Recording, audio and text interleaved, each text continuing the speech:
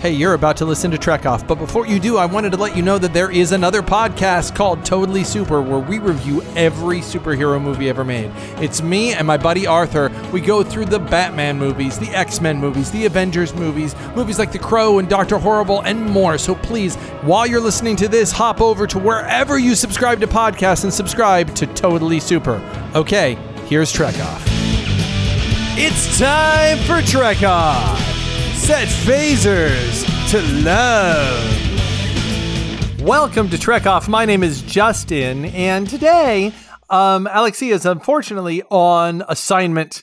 She has been posted to a deep space assignment where she is investigating the sensual practices of Klingons, and she needed to get some therapy afterward. Ripped shoulder, severed fingers, but she's going to be fine as far as I know. And Bat'leth wounds are quite terrible, and she is recuperating from her love battle with the House of Moog.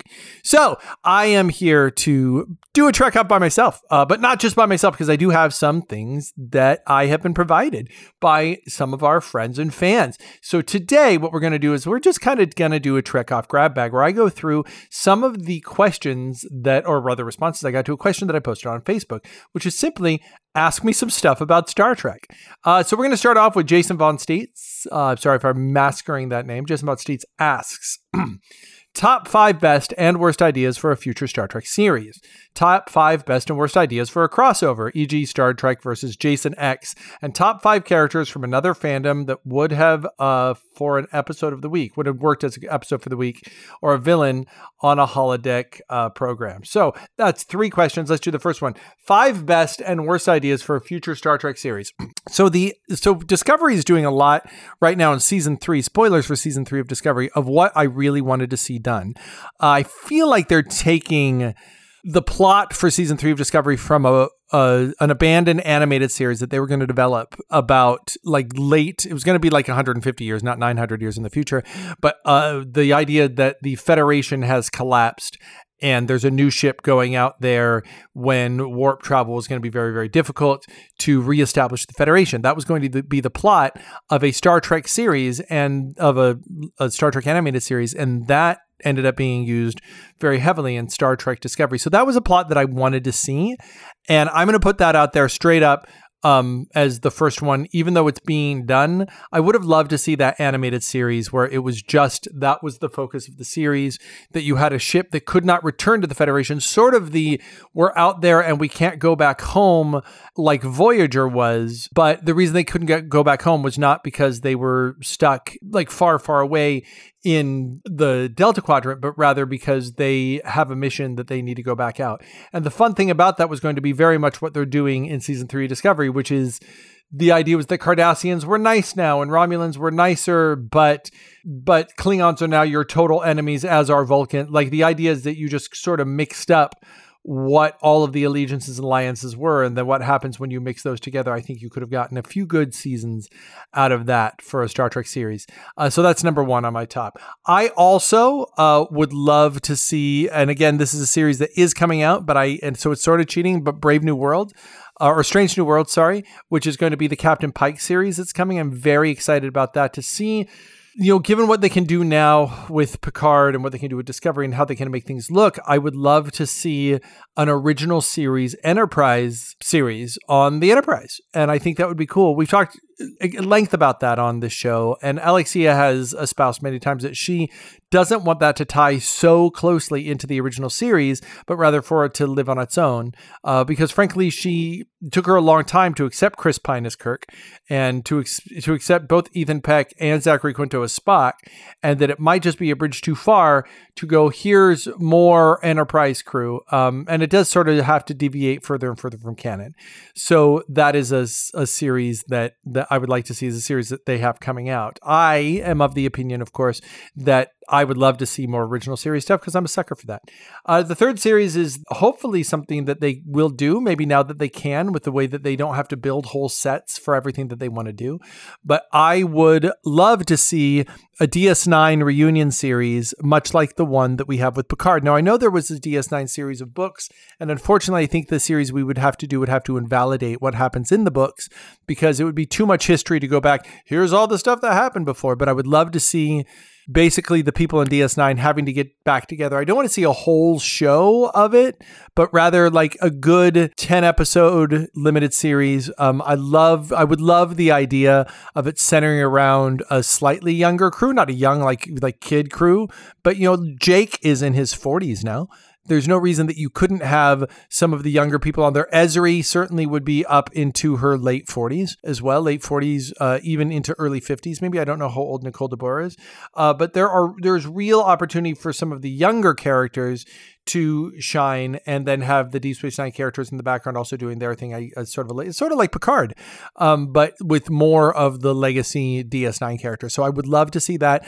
So that's my third. My fourth is similar to that in that there was a long talk, or talk long ago, about how if there was a movie post Nemesis, it would have brought together some members of the crew from other stuff. Now, I love that Seven has found her way into the Picard show. I think it's a brilliant choice, and she's a wonderful character on that show. I'd like to see more of that. I love the idea. One of the things that Marvel does well, spoilers for WandaVision. I just finished watching WandaVision. One of the things about WandaVision is that, like, you have a character, Darcy is from Thor. You have a character from Ant-Man. You have a character from, Monica Rambeau. You have a character from Captain Marvel. You have characters from all over the Marvel universe can pop in. And Marvel's been doing this a lot lately, where you have a movie that centers around but you can pull everything in. Well, what has a richer universe than Marvel? Only one franchise, I think, could say that, and that's Star Trek. And I'm not slamming Star Wars or any other franchise, but Star Trek simply has so much content, so many characters. When you have had as many shows as you've had, right? I think we're talking about 6 or 7. I can't even keep track of how many series we've had anymore. 7, 8 series with casts in all of those series. How fun would it be to see, Ezri and Dr. Bashir and Geordi, and you know what I mean? Like, you can put together a crew of sort of cherry picking from this crew and that. And I think it would be fun to see a series, maybe an anthology series, where you have 2 or 3 episodes in a row and it's one big story, like a Dark Mirror or something, like where you can have like little mini 3-hour movies with one little set of crew, and then you do another one. So I think that would be really fun to see a mashup of different Star Trek characters having to go on adventures with each other. And I would love to see that. And what else? Star Trek has given us so many iterations of Star Trek that I would love to see, that I'm excited about everything they have. Is there a 5th best series that is something other than Picard? I think that if I had to go for a 5, I would love to see the further adventures of an Enterprise like E or something, like where you have it's set in Picard era, next gen time, and you're following some of the next gen crew kind of going around. It would be fun to have something happening concurrently with Picard, like you had DS9 and next gen, where they're both in the same era, but in different areas, and they can occasionally run into each other. I think that would be a fun thing to have, sort of an Angel Buffy situation where you have a storyline that begins on one episode of one show and goes to the next. So I think something that ran concurrently with Picard would be something that I would be very interested in for next gen era stuff. 5 worst.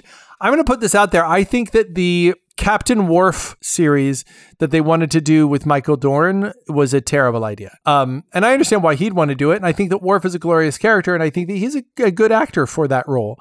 But I think that Worf exists best as a counterpoint to everyone else going on. And I don't just mean the tendency he has to get beaten up to prove how tough the oncoming alien is, which is of course what always happened on Next Gen, right? He would either tell Picard his idea, and Picard would go, no, that's terrible, let's do this other thing. Or he would go and like somebody would be on the bridge and he'd rush toward them to fight them, and then he'd get his arm broken and thrown over, the railing, and then you go, ooh, these guys are tough. They can even take on Worf. I think he probably gets beaten up more than he does beating up in Next Gen. That changes a little bit in DS9. But I think that a Captain Worf series would not really do it for me. I will say the second part of that is for a while they were flouting like the idea of a Klingon series. And I think that Discovery Season 1, although they didn't get the Klingons quite right in Season 1, I do think that what that made me aware of is I don't want a Klingon series. Klingons are weird and alien, and they're, they have a rich culture, and it's awesome to see them in a few episodes here and there. But ultimately, they're so unfamiliar that I think it would be hard to have a show that was just about, here's a ship full of Klingons. Now, if you had that anthology series and you could have like 4 episodes of that, or a short treks that centered around, Klingons, something I would love to see that would be really interesting. But in terms of a whole Klingon series, I think that would be out for me. I also think it would be a pretty terrible idea to continue Voyager. I think that Voyager ultimately has to be considered a failed series. I know a lot of people like it, but I think that it has far more detractors than it has people who really like it. I don't consider it a totally failed series on my own, but I think that it's divisive enough among the fans that it doesn't really work as being continued. And its premise is gone, a premise that didn't really play with all that well. And if you take its premise away, it is basically Next Gen, but not as good. So I think that a Voyager reunion series, and I know I'm going to piss some people off saying that it's a failed series. Look, if you love it, man. I totally get it. There are things that I love that other people don't. And that's fine. You can disagree with me, and that's fine, because I love that there's so much Star Trek. And if that is the one that you love the most, then great, you have something you love. And so I want to be positive about that, but I would not like to see a continuation of Voyager. I also think it would be a bad idea to have a Kirk Spock centered, like a new original series. I think that they made really good choices on how they handled 2 of the 3 Star Trek movies with Chris Pine, but even then, all we could do was argue about how it was different than the original series. People, no matter what they did, no matter what they tried to make it more serious, more funny. They tried to make it more tongue-in-cheek. They tried to make it more straightforward. Whatever they did, we found something to complain about. And I think the reason for that is because it has nothing to do with the actual quality of the movies, which is fine. But I think that we hold those so dear, right?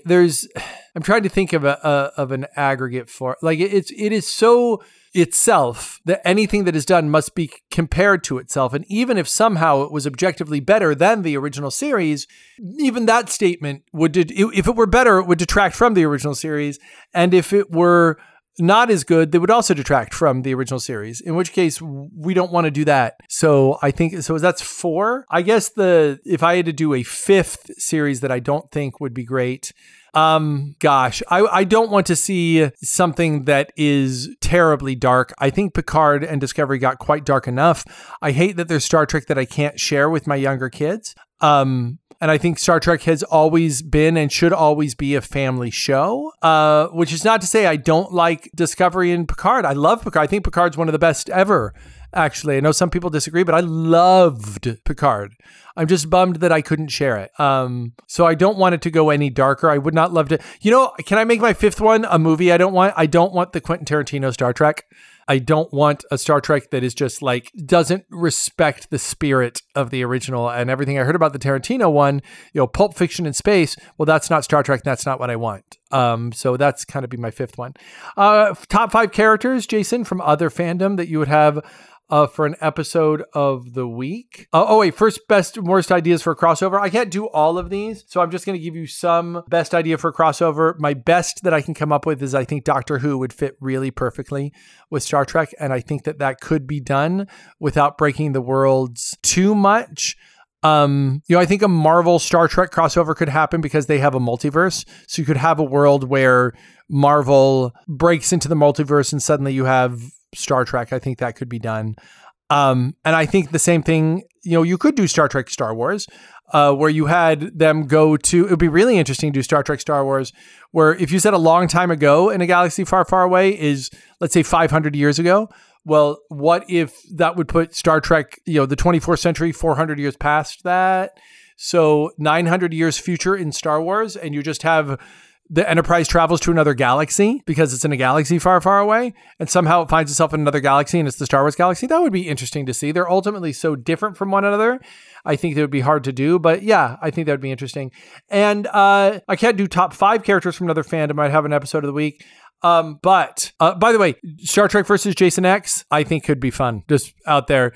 If it would have to be somehow not related to Star Trek, not canon, but how fun would it be to see something like Jason stalking and murdering a bunch of, like, I guess they sort of did that on Deep Space Nine, which is, I forget the name of the episode, but it was a great episode where they ended up on Empok Nor, and a gas turned a bunch of Cardassians evil, and it was sort of like Jason X on a space station. Characters to cross over, Doctor Who would be great. Kylo Ren would be interesting. I think it would be interesting to have a Marvel crossover. I guess if you had to have anybody crossover, I would love to see how Tony Stark interacts with, because Star Trek is so, everyone's sort of serious all the time. So to have someone who jumps in and is constantly cracking wise and is also still the smartest guy in the room, I think that it would be interesting to have Tony Stark there as well. So I think that would be some interesting stuff. So thank you, Jason, for your ideas. We're going to jump over to some of the other things. Okay. Hannah Mosqueda, if I'm pronouncing it wrong, I apologize, asks, how did you feel about the newer Star Wars films? We've talked about this a lot on the show, but I'll reiterate. Alexi and I are of slightly different opinion, but I essentially like them.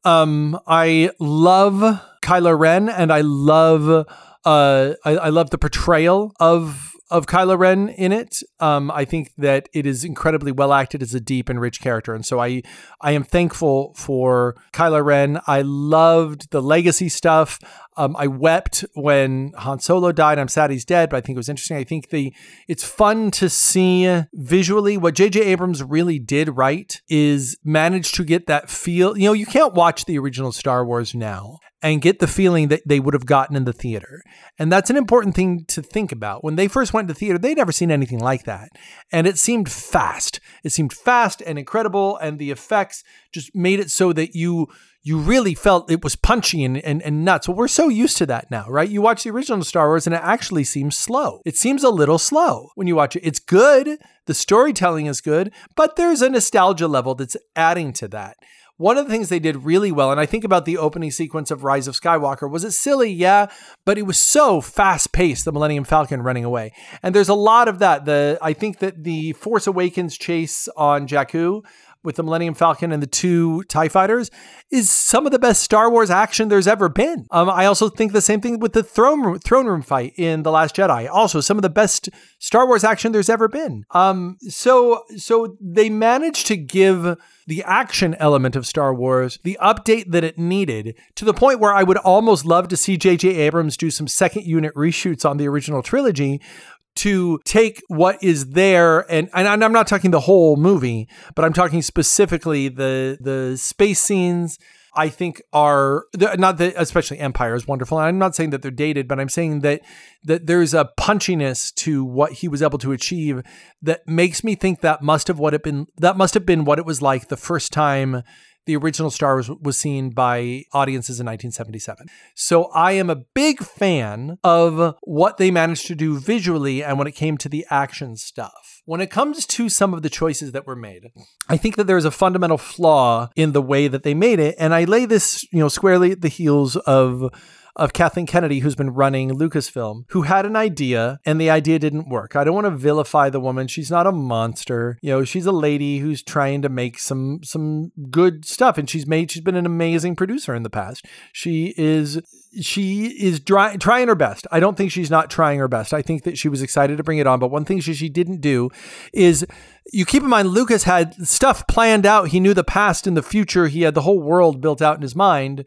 And if you look at this, if you look at Star Wars, the new ones, they didn't have a plan. They didn't know how it was going to end. JJ had a little bit of a plan when he made the first one, but Kathleen Kennedy turned it over to Rian Johnson and said, go ahead and make whatever movie you're going to make. Go ahead and do it. Just make whatever you're going to do. He decided to make The Last Jedi, and Rian Johnson is all about subverting expectations. You need to know that when you watch his stuff. You watch Knives Out, it completely subverts your expectations in wonderful ways. It deserves all the acclaim that it got. He's a wonderful filmmaker. But he didn't treat it like it was part of a larger story in The Last Jedi.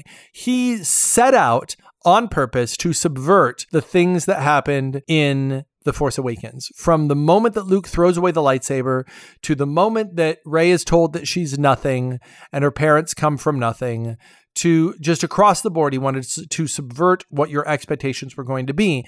And the problem with that is that's not the story that JJ was telling. And you can tell that. You know that. If you go back and watch The Force Awakens, when Rey goes up to Luke Skywalker on that hill, the intended story was for that moment to be big and leading into something big. And instead, it led into something not big. And when you have everyone going, who's that girl? And when she picks up the lightsaber and you hear Obi-Wan Kenobi going, these are your first steps. And she reaches out and she hears the Jedi and it's calling out to her specifically. And then you find out that she's no one and she's nobody. Why did the lightsaber choose her? What is it like? It was set up that she was supposed to be someone, and Rian Johnson completely subverted that idea. Now, do I think that it was sloppily handled in how to, so let me put it this way. At the end of The Last Jedi, there are aspects of The Last Jedi I don't like. I don't like the slow chase in space. I think it's ridiculous that the First Order doesn't turn around and just light speed past them and blow them up. I think it's sort of ridiculous that Holdo maneuver where she can destroy an entire fleet with one ship. It's never been tried before, and that it would work the way that it did. I like the Mary Poppins in space bit. I actually think it's kind of moving, but I can get why other people, like, there were chuckles in the theater and there weren't supposed to be. It was not doing what it was supposed to do. I think that I liked the fake out at the end, but Luke dying is sort of disappointing. It would have been great to see him back together. So there are things where I think the movie did mess up, but ultimately Last Jedi is a movie I like. And I saw many times in the theater, and I think there are beautiful parts of it. Like I said, the throne room is great.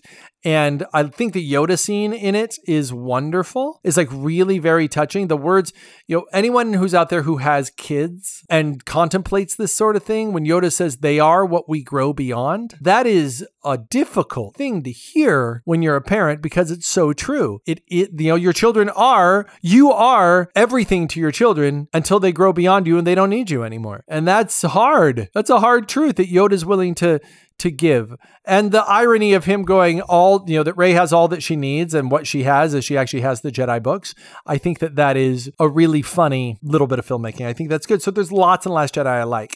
The problem is that it doesn't put it, and I don't like the Canto Bight sequence, by the way. But it doesn't put the toys away neatly for the next person to play. It broke all the toys. So you start the next movie and it seems weird that they're not the Alliance. What are they even called anymore? The New Republic, whatever they are. Suddenly they have all the ships they need again, because you have to. You can't just have them go, hey, we have 4 ships, let's make a Star Wars movie, because the expectation of Star Wars movie is a big space battle. You need to have that. That's part of a Star Wars movie.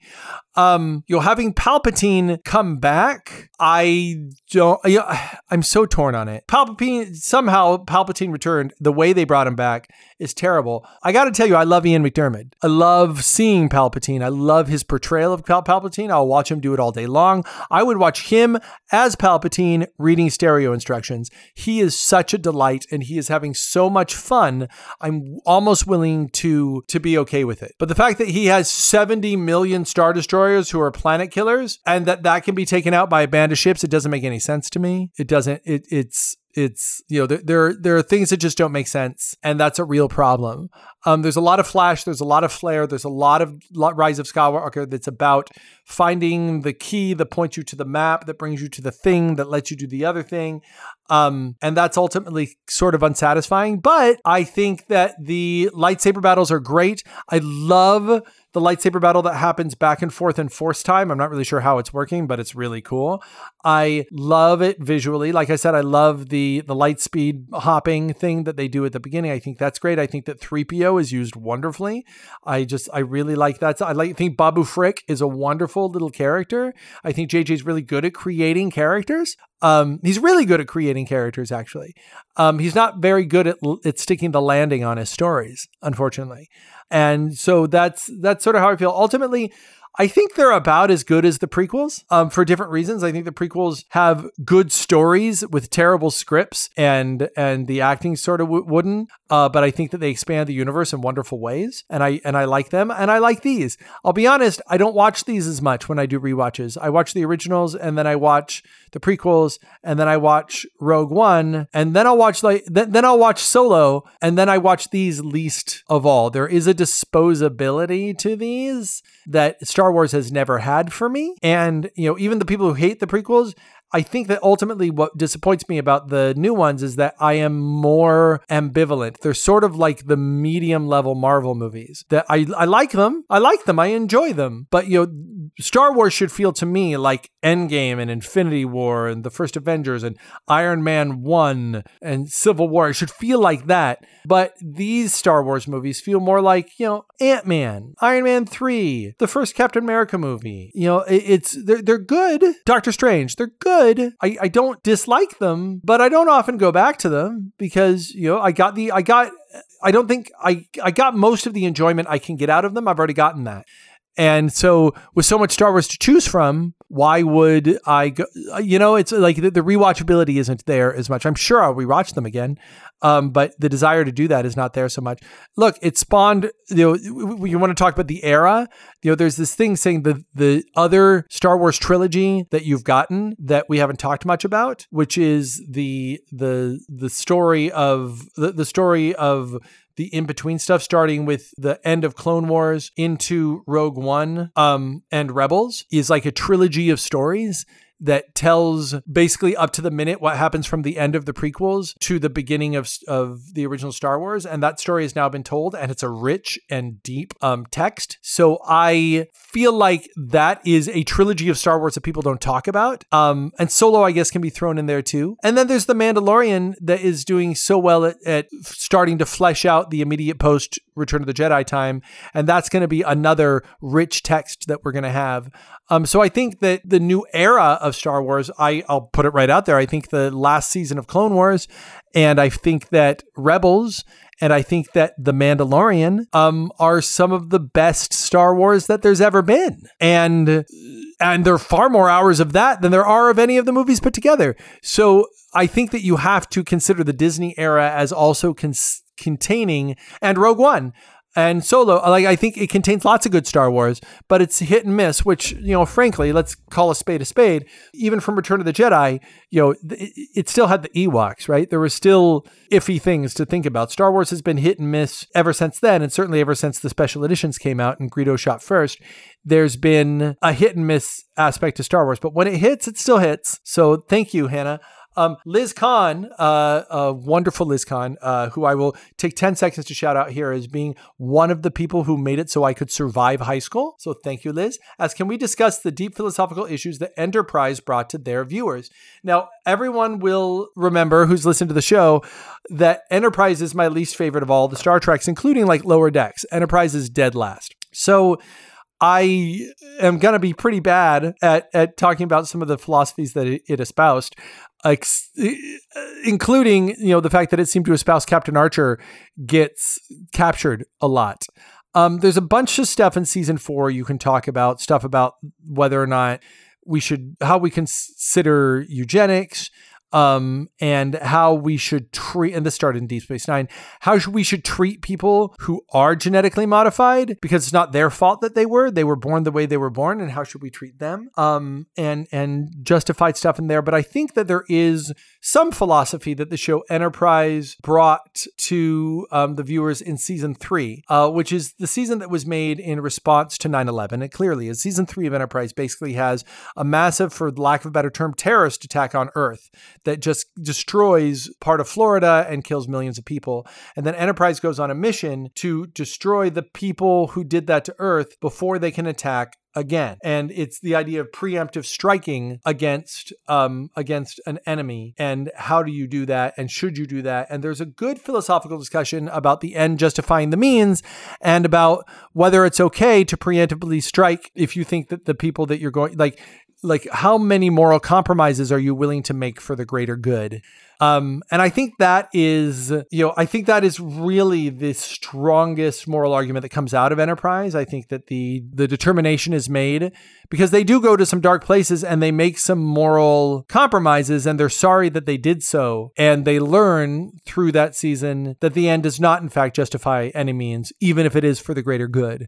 And I think that that is an interesting exploration to take. I think that it made it for a show that is maybe a little less Star Trek-y than I would like it to be, but given the time that we were in and that we were immediately post 9/11, like I said, I think that Enterprise raised the right questions for the right time, which is what Star Trek should always do. So I think that in terms of the questions, the moral quandaries that were raised, I do have to give Enterprise some credit for taking an entire season to work out whether America should be going to fight the terrorists at home so they don't come hit us here. Was it okay for us to go kill hundreds of thousands because we're scared they're going to come here and kill ones of thousands? I don't want to be the one to answer that question. I have an opinion. But I think that Enterprise does tackle that question pretty well. So thank you. Ethan Saperstein asks, who is the best Trek captain and why is it Michael Burnham? It's not Michael Burnham, in my opinion. I think Michael Burnham has been a Trek captain for such a short amount of time that we have not seen her quality as a Trek captain yet. Could she become the best Trek captain? Sure. She's set up to be it. She certainly is the best first officer. And yes, I know there were other first officers through the entire time. She didn't get to be first officer very much, but she is so dedicated. She is the perfectly think outside the box, loyal member of the crew who, going back to the Enterprise discussion, is willing to bend the rules if she thinks it's the right thing to do. Ultimately, I don't know how she's going to be as a captain. A captain's role is different than a first officer's role and should definitely have a different personality. And I think that being the best Trek captain means that you need to be the best Trek captain for your ship. For instance, Kirk would have been a terrible Trek captain for the Enterprise D. It would not have fit on that ship very well at all. He would not, I think Captain Jellicoe, who took over for Picard very briefly, is a much more Kirky captain. And I don't think that he didn't fit right. I don't think Kirk and Riker and Crusher, I can't see how Kirk fits on that ship. Kirk needed a first officer who was less passionate, who brings him down to earth. I think you need that combination, that Lennon-McCartney combination where the magic exists in the strain between the tendency to do more out of left field and the tendency to follow the rules and follow them well. I think that tension is where greatness arises from. And I think that so far we've seen that Saru with Michael are the best team, but we haven't seen her as a captain yet. So I would love to see her as a captain, just maybe not in those terrible uniforms from the last episode of Discovery, because they were terrible. They looked like they were made out of felt. But I think that Michael has the opportunity to be a best Trek captain. Now, is she the best Trek character? She's up there. I think that the quality of the actress, I think, is part of it. I think that it's incredibly well performed. She's a deep and rich character who is empowered in so many wonderful ways, and I love her as a character. Is she the best Trek captain? To be determined. Larry Reclusado says, review the movies in your order, best to worst. So I'm going to have to do this. I'm going to do this on paper while we're talking.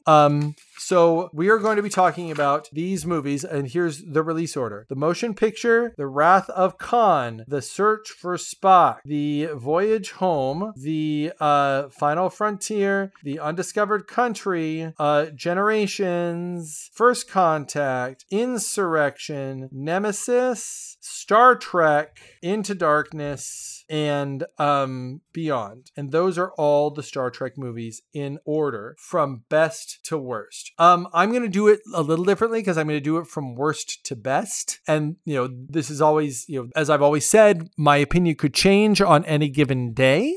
So you could ask me tomorrow and this might be something different. But worst to best, here's my opinion.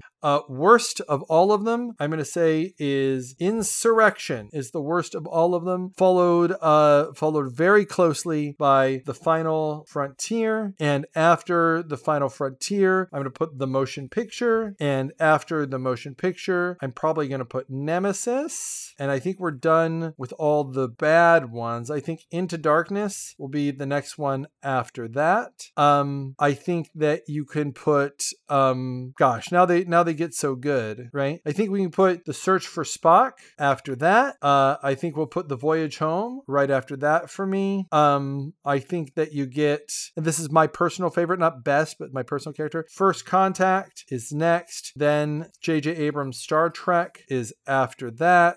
They're getting to my favorite ones of each kind. I think that, I know this is controversial. I understand that The Wrath of Khan is probably the best of all of them. It's the fan favorite. It's the most important of all of them. I get it, but I'm going to put it there because it's not even my favorite of the originals. Then I'm going to put Generations, The Undiscovered Country, which is my favorite of the original, and Beyond. But I don't think that belongs on top, so I'm going to move Beyond under The Undiscovered Country, and Beyond. So in order, Star Trek: The Undiscovered Country is number 1. Star Trek Beyond is number 2. Star Trek Generations is number 3. The Wrath of Khan is number 4. J.J. Abrams' Star Trek is number 5. Star Trek First Contact, number 6. The Voyage Home, number 7. Search for Spock, number 8. Star Trek Into Darkness, number 9. Nemesis, number 10. The Motion Picture, number 11. The Final Frontier, number 12. And Star Trek Insurrection is coming in at number 13. For me, I'll give you the reason why Insurrection is insipid and dumb and actually poisons the characters for me. Whereas I think The Undiscovered Country is the realization of just sort of the best storytelling you can do. It's politically important. It's good action. It's good drama. There's a good amount of humor. The acting is great. I think Star Trek Beyond, just so you understand why that's so high for me, it's the most like the original Trek. I just am smiling the entire time in it. And I've never been so happy in a Star Trek film as I have been when the Beastie Boys show up at the end. I know it's dumb, and that might be the thing that kills it for everybody else. But for me, I cheered. I stood up in my seat and probably spilled some popcorn. So yeah, that's that. Top 5 Brian McCrowan asks, top 5 non-humanoid alien species and why? Okay, number 1, I'm going to say Q. Yes, I understand that he is presented to us as a humanoid and it's how he interacts with us, but he is kind of whatever he wants to be, and he's choosing to interact with us in that way. And he is so alien in his abilities and the way that he thinks and the way they explored it, especially on Voyager. I think that Q has to be number 1 for me. Number 2 also presented as humanoid, but I'm going to say the Doctor from Voyager. The desire to be human that he has, and the fact that he exists as a computer program, I think is pretty great. I almost want to put Data there, but Data is physically humanoid, so I am going to not allow Data to be on it. Non-humanoid species. Now it gets really interesting. Because I have to sort of think across the board for all the things that we've seen. Because I want to say the Borg, right? But they're also presented to us as human, and I feel like I end up cheating.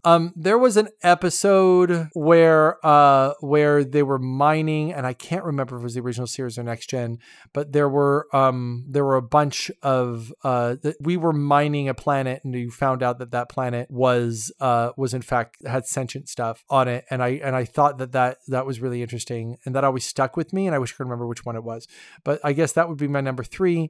I loved the episode with the exocomps, which were little robots that became sentient, that when they became sentient, you had to discover like what they liked, what they didn't like, and the idea of an emerging species, obtaining AI was something that really appealed to me. And as a fifth best non-humanoid species. I feel like species 8472 became pretty interesting on Voyager. For a species that started out as a always sort of badly rendered CG, the fact that their story ended up being that you made peace with them through understanding after seeing them originally just as a monster, I thought was really interesting. I think you can also put in there the Trill, because I love the idea of the slug that passes on itself from person to person and the symbiotic relationship that's there. But again, it presents to us as the audience as humanoids. So maybe I'm speciesist. I'm not sure. Brian also asked, humanoid Star Trek species parallels for Tolkien species. Okay. I think that's, I think you can start off the Vulcans, line up with the elves fairly well. I think that the Klingons, line up with the dwarves fairly well, although they have some elven things to them. I think that Starfleet, humans line up fairly well with the people of Gondor, in the 24th century. And I think that the 23rd century humans line up with the Rohirrim fairly well. I think that you could have the Q lining up with the Council of Wizards fairly well, and that they just kind of know more and they tolerate the people around them. Hobbits, I think, I don't know how well an aggregate for hobbits there are, unless you want to say Enterprise era humans. I think, of course, all of the Tolkien species sort of line up with different aspects of humanity, and that's what makes them so kind of wonderful. But I think the hobbits are, if Q was nice, he would be a good Tom Bombadil, I guess. That's sort of my best aggregate as we're there. So here is the thing. You have asked, Brian has also asked, third question, how would you have made better use of the Cetacean crew in the shows and movies? And I'm not really sure who the Cetacean crew are, so I'm gonna look that up. Cetacean Star Trek. The Cetaceans are, that's what I thought. They're just the whales and the whale crew members. Brian, I don't have an answer for you, sir. I don't know. I guess you could have had some underwater adventures. But I'm not, I don't know how you could do that better. I thank you for all of your questions, including this very strange one. Russell Hankins, good old Russ, who played a Klingon with me when I was playing a Romulan, said Pakleds, the most underutilized storyline species in the Star Trek universe. I think that there are interesting questions to be asked of the Pakleds. How do you treat a species that is clearly intellectually inferior to you? And I think that I know that you meant it mostly as a joke, but I do think that the question has not been dealt with quite enough to go, what if there is a species who is just never going to be quite as smart and capable as humans, but they have in every other way, made it possible for them to have Federation membership. We're very used to humans being the inferior species in the room. They always are. They're not as strong as the Klingons. Klingons who, despite their aggressive warlike nature, seem to have pretty good engineers. They're pretty good at building ships. They're pretty good at organizing, infrastructure for the military. So the Klingons are capable in every way humans are, but also bigger, stronger, and faster. Romulans are the same. Vulcans are the same. Every species we walk into a room with have things that we don't. We are always the lesser species in the room, and then our gumption is how we see through. So how we treat other species, I think, is and how we treat species who are, I don't want to say inferior, but don't have everything that we have, and who are just as deserving as our respect, should demand as much respect as we as humans would demand from the other species who are superior to us. I think it's a storyline that could have been played a little bit, and having it, be the tendency to talk down to them, the tendency to not be as kind to them as we could be, the tendency to not treat them with respect, but treat them with some sort of tolerance or pity. I think would be an interesting story to tell, whereby we sort of learn the value of what they add. I think that could have been really interesting. So Jeff Puller has got a bunch of questions for us. I'm going to skip some of them because some of them I don't know. But I'll say the ones that I want. Birds of prey, Romulan or Klingon, specifically Romulan Balance of Terror bird of prey, or Klingon Search for Spock bird of prey. I'm always going to go with the Romulans. The Klingon battle cruiser I like better, but the Romulan bird of prey, the idea of a bird of prey is a bird of prey that hides in the shadows and might pop out and get you. And I feel like that was done much better with the Romulans, except if you were to ask me the Klingon bird of prey from the Undiscovered Country, which functions essentially like the bird of prey in Balance of Terror from the Romulan point of view, then I think you would have an almost even thing. But if you're asking me to compare those two bird of preys and the way that they were used, I feel like that's the only time the Klingon bird of prey has been used quite as effectively as the Romulan bird of prey. And of course, everybody knows that I'm biased toward the Romulans. We're going to go down best like people dressing up. Who played a Romulan better? Captain Kirk is a Romulan from the Enterprise incident, or Counselor Troy is a Romulan from Face of the Enemy. In that case, I'm going to go for Counselor Troy as a Romulan. We actually used both of those episodes when I was training to play a Romulan. Paramount Parks had us watch both of those episodes. And I think that the Counselor Troy episode is better. I don't think that Kirk as a Romulan ever kind of becomes not Kirkish, whereas I think Counselor Troy really she has problems at the beginning. She learns to stretch herself by the end and get into the Romulan mindset. So I got to give that. Young Spock in Yesteryear or Young Picard in Rascals. I'm going to go for Young Spock in Yesteryear. I like a little bit better, and I do like they took some of that for the original, for JJ Star Trek. I love that some of that is played out in there, and I think it's a fun episode, probably the best episode of, if I remember, I think Yesteryear is an animated series episode, isn't it? I'm just going to look real quick. Yesteryear Trek is indeed an animated series episode. Yeah, I think that's probably the best episode of the animated series, so I'm going to go with that one. And then finally, First Officer gains infinite powers. Gary Mitchell, Where No Man Has Gone Before, or Will Riker, Hide Q. Gary Mitchell, of course. Gary Mitchell is I think that the fact that Will Riker got to be a Q is easily forgotten, but Gary Mitchell will never be. So that is that. Finally, Michelle Sadier, who I'm killing that name. But it's my dear friend, Danya Ross's wonderful mom, asks, how do you say live long and prosper in Vulcan? I know. I don't know how to say that in Vulcan. I tried to look it up and what I found, and I lost the page, is that it's been used different ways. Here, I'm going to look it up right now. Live long, prosper, Vulcan. So it's been said different ways depending on where you go. When it was said in the show, it was used for the first time in Star Trek The Motion Picture, and Diftor he smusma is the way it was used then. Although in fan fiction, and in the novel Spock's World, it is Menesekat Urseba is the way to say it. In the early 1970s, fans would say peace and long life as Pastak Vadora Lashe. So these are the different ways that it can be said. So that is the answer to that. I didn't know that, but I thank you for having me look that up. And that is, I don't think there are any more. Yeah, that's it. Those are that's the grab bag. We get a whole episode of Trek Off out of that. My throat hurts. I've been talking a lot. It's been crazy. Rest assured, Alexia will be coming back. She may be taking a couple more episodes off. She may not be, as she recuperates from her sensual battle with horny Klingons. So when she comes back, she'll have to tell her many, many escapades and how we will learn for sure that Worf was indeed being gentle with Dax, because goodness gracious, Alexia and a bunch of rowdy Klingons, I almost feel guilty and feel bad for those Klingons, because she is quite the incredible woman. And I miss her, and we're going to see her really soon.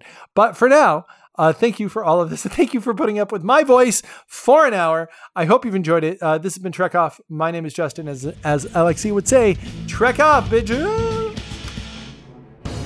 Just one more reminder before you go to Totally Super on wherever you subscribe to podcasts. Whatever you're listening to this on, search for Totally Super and hear me and Arthur review every superhero movie ever made. It's an awesome show. I think you'll love it. Okay, thanks for listening.